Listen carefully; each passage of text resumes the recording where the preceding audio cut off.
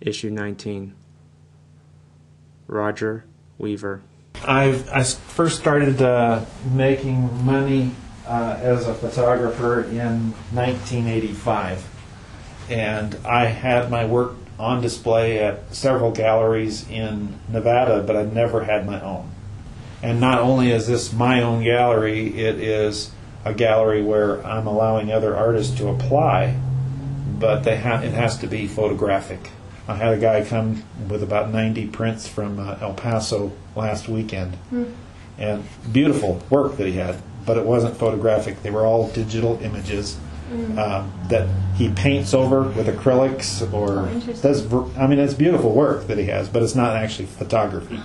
So I had another lady here in town that has photo etchings, but that's not photography. It's actually photo plus something else. So this is just raw photography.